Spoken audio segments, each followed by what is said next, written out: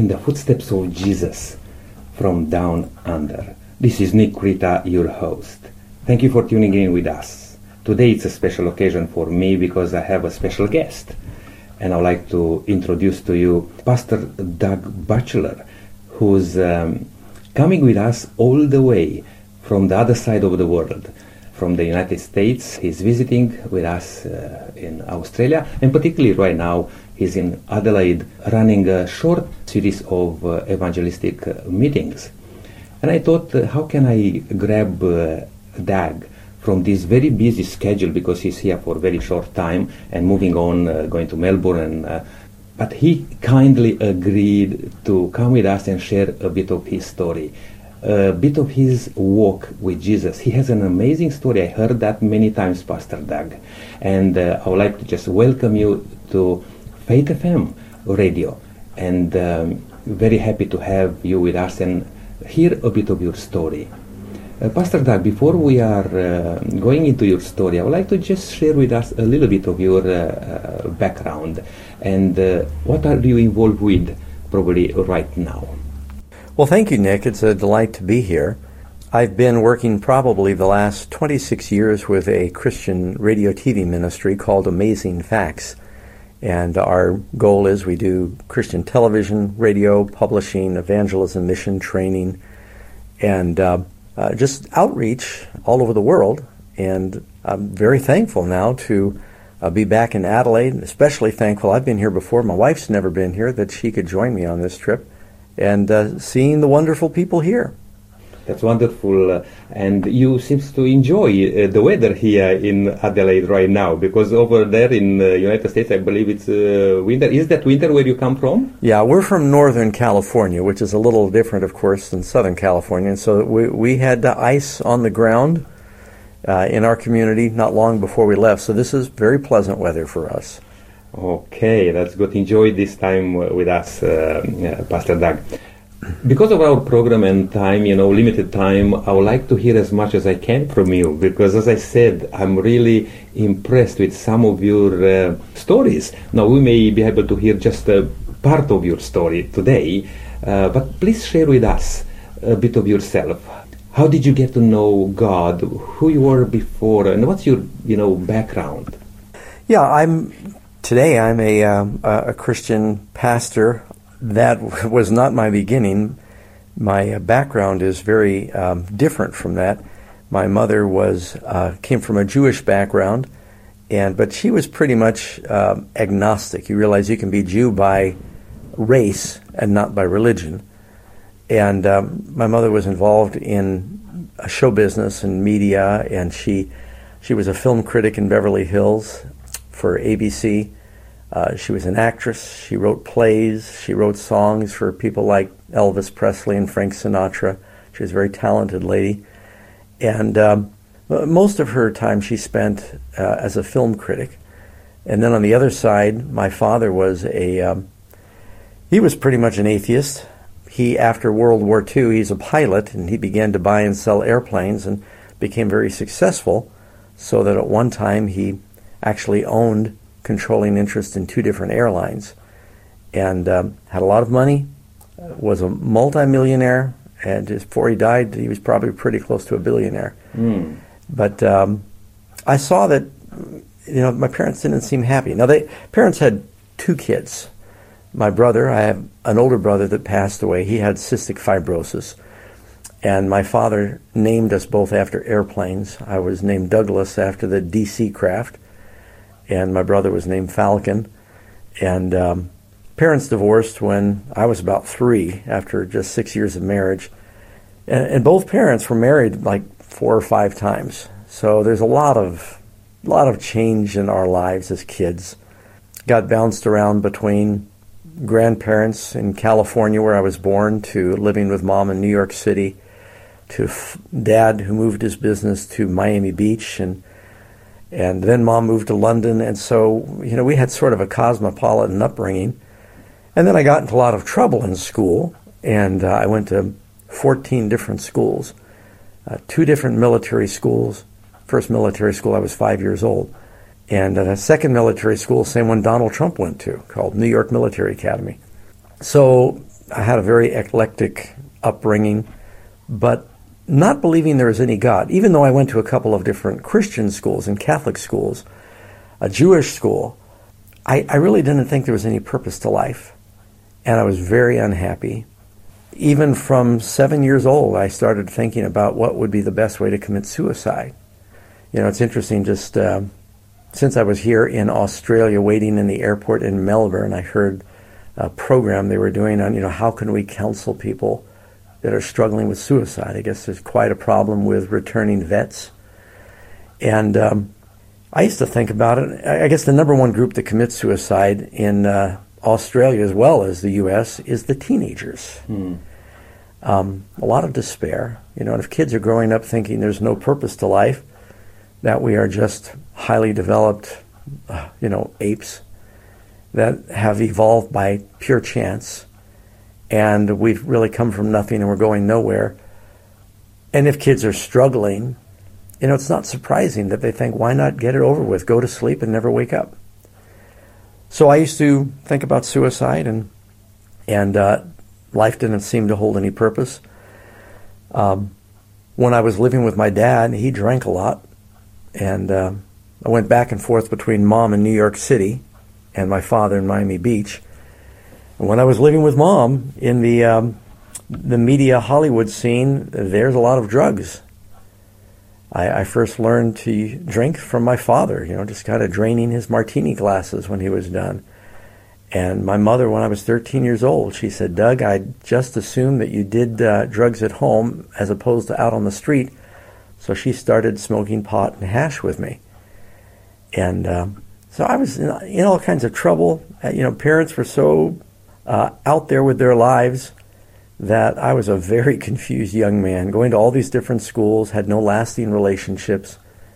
And sometimes I'd go stand on top of an apartment building. I'd look over the edge. In New York City, they got these skyscrapers, and I'd just think about jumping. One reason I didn't jump is I was afraid, well, what if I live through it? What if I jump and I'm just severely crippled, and then things are worse than ever? One night I remember my mother was gone. My brother was now living with Dad in Miami. I was in New York City, in trouble in school. And I thought, I want to go to sleep and never wake up. And I knew my mother took sleeping pills, so I went into her bedroom medicine cabinet, and I found a bottle of pills that said, take one at bedtime. I filled my hand, and I think I really was going to take them and just go to sleep. And I didn't think anyone cared about me, so I didn't really care. But what kept me from taking the pills is nowhere on the bottle did it didn't say sleeping pills. It said take one at bedtime. It said on the bottle Valium. Well, it turns out they were sleeping pills, but I was 13. I didn't know what Valium was. I thought, well, maybe this is some medicine for ladies, and I'll get sick. So that prevented me from taking the pills. And then after that, I saw a commercial that was on TV in North America for some beer. And it said, you only go around once in life. Get all the gusto you can. And so I thought, well, that's not a bad slogan.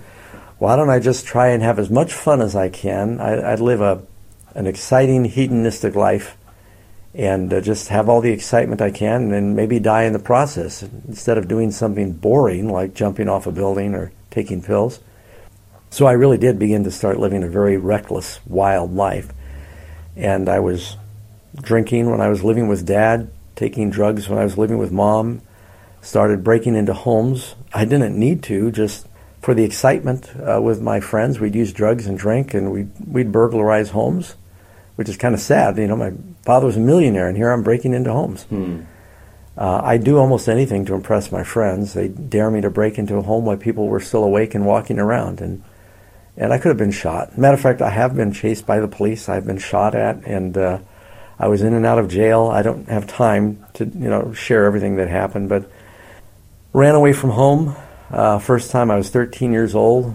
I always felt drawn to the mountains because it seemed natural. I got disgusted with New York City and LA and Miami, and ran away the final time when I was 15 years old, I'm sorry.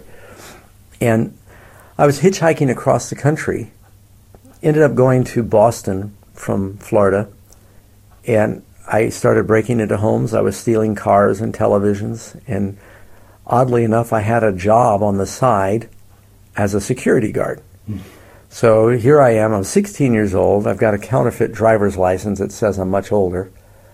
I'm guarding places at night, and I never stole from the places I guarded because I figured they trusted me. And I'm stealing during the day. I had a lot of money. I was drinking and using drugs. But a friend of mine he was very religious. He was not a Christian. He was into one of these Eastern religions. He discovered that he was a security guard, and he found out I was stealing during the day. And I said, "Are you going to turn me in and get me fired?" He said, "I don't need to turn you in. Your karma is going to get you." I thought, "What's karma?" He said, "Well, whatever you do comes back." Now, it actually teaches this in the Bible. Jesus said, not karma per se, but the principle that what you do comes back. Jesus said, with what measure you meet, it will be measured to you again. Do unto others as you would have them do unto you. So there's some truth to that. Blessed are the merciful. They will obtain mercy.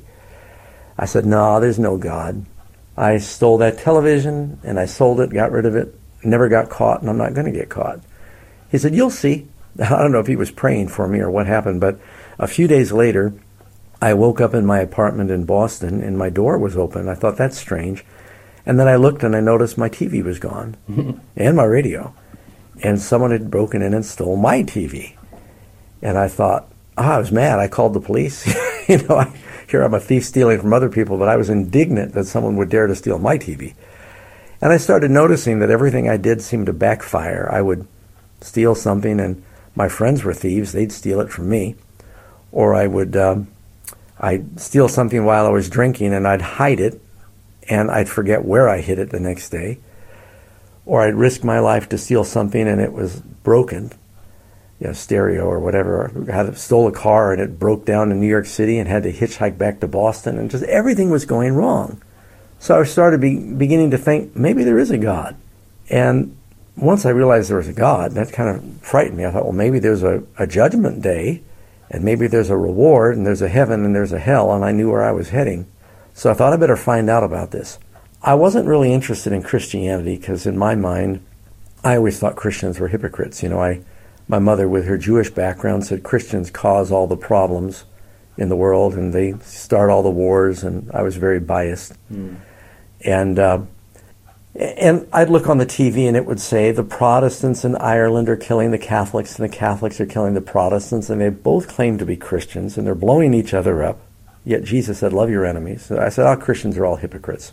So I got involved. This is back during the days of the Beatles, and a lot of young people were getting involved in the Eastern religions, and so I did too. I got involved in transcendental meditation and yoga and Buddhism, and I was meditating and trying to find God within me, believing in reincarnation. And reincarnation was a problem because I thought, well, if I was reincarnated, it doesn't really seem to do me any good because I don't remember my former life, so how does that help me? And I kept meditating and trying to find that peace, and I just wasn't finding it. A friend and I were hitchhiking now around the country, and went to a Hare Krishna temple because they promised some free food if you went to their service, and we were living on the streets. I said, yeah, that'd be good. But the service involved an hour and a half of saying Hare Krishna, Krishna Krishna, Hare Hare, Hare Rama, Rama Rama, Hare Hare. I don't mean to be disrespectful, but that's what they did. And it was just like repetition. It was like self-hypnosis. I thought, this is just putting me into a self-induced trance. And then they only fed us yogurt and raisins. I thought, I'm not joining that church. But then we went to a Christian mission. And they said, if you come to our service, we give you a free meal. A lot of the drunks and the drug addicts on the streets would go to the Christian mission to get the free food. This is Santa Monica, California. And I noticed how different they were. They did a testimony. They talked about how God had changed their lives and they had peace. And that impressed me. And they gave us some good food, too. Well, about this time, my dad, he flew up. I was in Boston again, and my father flew up and said, Doug, you've got to go back to school. He said, I found a school. I'm 16 years old. He said, I found a school in the Mediterranean, and it's on a sailboat. And there's girls, because I went to military school. It was all boys back then. I said, I'm not going back to military school. So there's girls, there's scuba diving, you'll sail the world, it'd be an adventure. And he says, you've got to get an education. My brother was sick. He said, who's going to take over the company?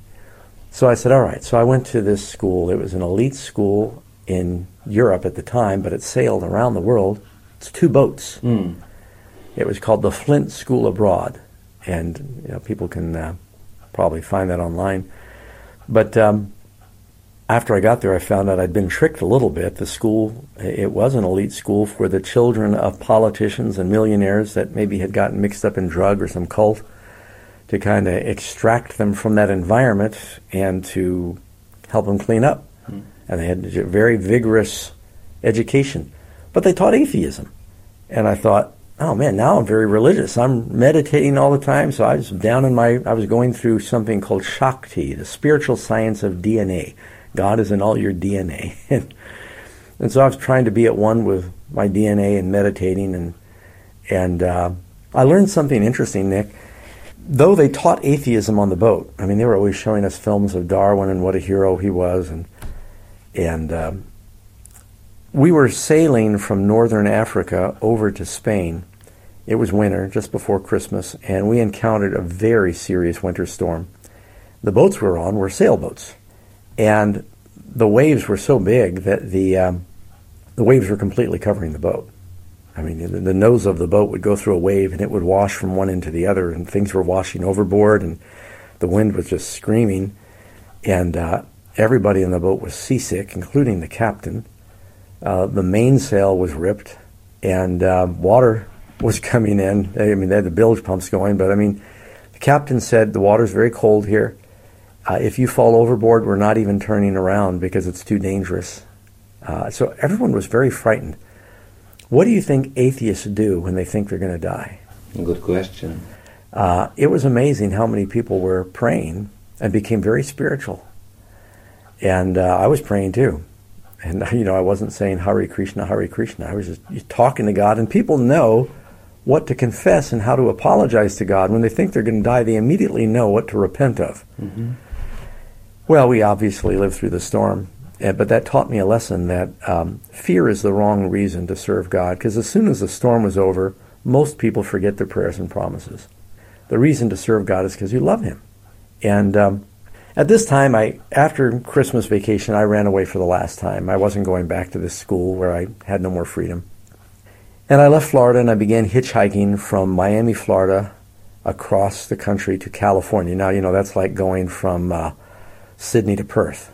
It's a long trip. And we have deserts too. So I was about halfway across. I had to go through Oklahoma, which in the wintertime was very cold. And I'm wearing these thin clothes from Florida. And I got stuck out on the highway begging for a ride. And I stood there for hours and nobody would pick me up. And I was hungry. I lost all my money the day before drinking and playing pool. I was very spiritual, but I was still drinking, still living wrong. And after hours of standing on the highway, nobody picking me up and sick, and I was kind of hungover and hungry and too proud to call home and ask for help, that I prayed. And I asked God for 4 things, and miraculously He answered all those prayers. He gave me 5 things. The 4 things I said, Lord, help me get a ride to where I'm going, California. I said, please help me get some money. I was out of money. I said, help me get some food. I was hungry. And the 4th thing I prayed for was a ride with somebody normal. Well, shortly after I prayed, within moments after I prayed, the next vehicle stopped, picked me up. I didn't even say amen. I didn't know about how to pray like a Christian. That person took me 2,000 miles, or about 1,800 miles from there, all the way to Palm Springs, California, where I was going, right to the door. They fed me all the way out. I did not ask them to. They gave me $40 when they dropped me off. I didn't ask for that. I also did not ask. The thing I didn't pray for, is they preached to me. They were born-again Christians. Mm-hmm. And they preached to me all the way from Oklahoma to California. So, but I had to listen to them talk about God or jump out of the car. So now I wanted to find God through nature. And at this point, I moved up in the mountains to a cave I had found when I was 15. Way back in these desert mountains above Palm Springs, there was a creek that ran by. So it's like a little oasis out in these very steep mountain, high, rugged country. And I lived like a hermit for altogether about a year and a half. And I would hike. I never wore clothes. I mean, that was the age when we wanted to be natural flower children, you know. I wanted to be at one with God, so I'm trying to find God through nature. And once or twice a week, I would hike down to Palm Springs. I put on my clothes, though I did forget one time, but that's another story. And I'd dig in the garbage cans out back, or I'd panhandle and beg for food. I played the flute and begged for money. And I lived like a hermit. Now, I just should mention at this point that, you know, my father worked very hard. He lived during the Depression, and he was very poor. He worked very hard to make a lot of money so his kids would never struggle. And when he found out from someone else in the family that I was digging in the garbage can for food, it just broke his heart. Mm. And I think, you know, I wonder what our Father in heaven thinks when, after he gives his Son that we might be saved from sin, that we go to the garbage of the devil to get food. And it breaks his heart. Well, here's a miracle that I didn't mention, is when I moved into this cave, other people had camped there before, because there's black soot on the ceiling, and there's some old tins and cans and things around in the cave. It's a good location, but I could tell others had found it before. Someone had left a Bible in the cave. And so I wasn't that interested right away. I mean, you see Bibles in every hotel room. And I thought, well, I kept running into Christians that were asking me questions. They had this big Jesus movement in the 70s there in Southern California, and they'd say, "Are you born again? Are you washed in the blood? Are you sanctified?" And what are they talking about? And I felt ignorant. So I thought, I'm going to read the Bible so I can argue with Christians and prove them wrong. And wow, something really happened. I mean, I was very cynical about the Bible. Again, coming from my mother's Jewish background, we thought it had all been changed, and that, you know, Christians were the great persecutors. But as I read through the Old Testament, I got stuck somewhere in Exodus when they started building the sanctuary. It seemed like too much detail for me. And someone said, you need to go to the New Testament and read, you know, Matthew, Mark, Luke, and John, which I found it. And every morning I'd eat banana bread. I used to get old bananas, and I had my own little Dutch oven up in the cave, and I'd make banana bread and eat banana bread with honey, and I read the Bible. And I did this for months. And I was shocked. You know, along the way, I kept saying, this can't be true. This can't be true. But just a voice kept telling me, this is the truth. I thought, well, it doesn't make sense. You know, how can this story of Adam and Eve and Noah and the flood, how can that be true?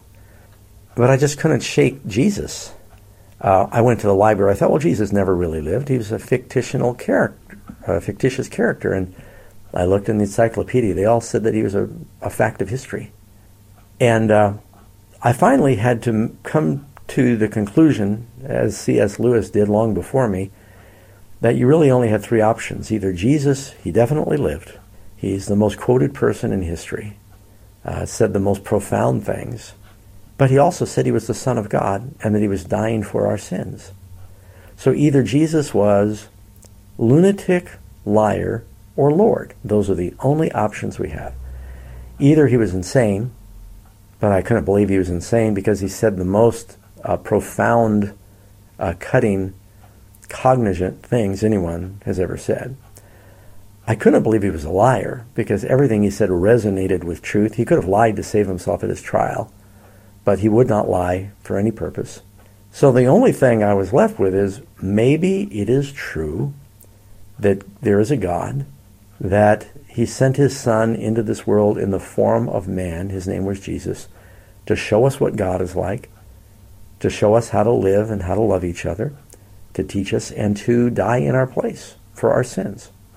And I thought, well, I've tried all these other religions. You know, maybe I've misjudged.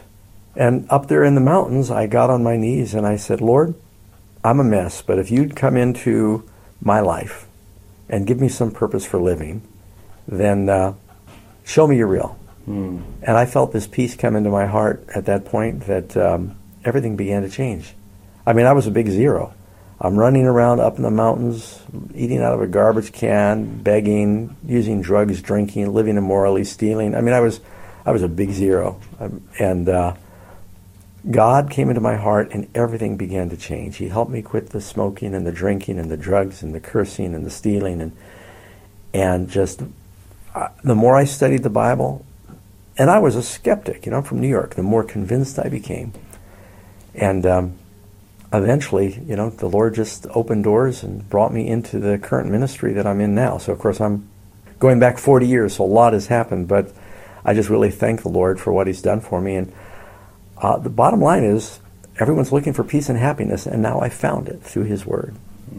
That's an amazing story, Pastor Doug, and I didn't want to interrupt you all through this, but in the next minute or so, there will be people out there who may want to find more about yourself. I'm pretty sure you'll have lots of stories somewhere, and people can just Google, go on the internet and find those things. Would you share with us where people can follow up with your ministry? You are involved, you are the director and speaker for Amazing Facts, are you?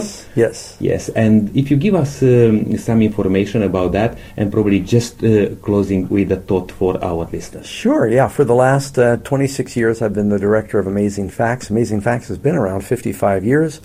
It started with a radio program like this here, and where we begin with an amazing fact from science, nature, history. Then we bring in biblical, spiritual lessons. So it's called Amazing Facts, and if they just go to amazingfacts.org, if they Google Amazing Facts, we're the first ministry that comes up. And if they want to see any other videos, thanks to the internet, there's all kinds of Doug Batchelor videos out there. Just type in Doug Batchelor and YouTube, and if they want to see the book, the testimony I just shared, it's available at amazingfacts.org. And hope they can share the material and help lead others to the Lord through what they find there. Yes, and we didn't mention that you are an author and write a couple of books, or about a dozen. Yeah, and as I said, just before we're closing now, do you have a special thought for those people who are listening out there, which you would like to leave with? Yeah. Jesus said, seek first His kingdom and His righteousness. What is the priority in your life? We're only here for a limited time, and we know that we're here for a limited time. There's nothing more important than knowing God and sharing God. Praise God for that. Thank you very much for sharing with us. May God bless you in your ministry. And until then, keep walking in the footsteps of Jesus. This is Nick Rita, your host. May God bless you.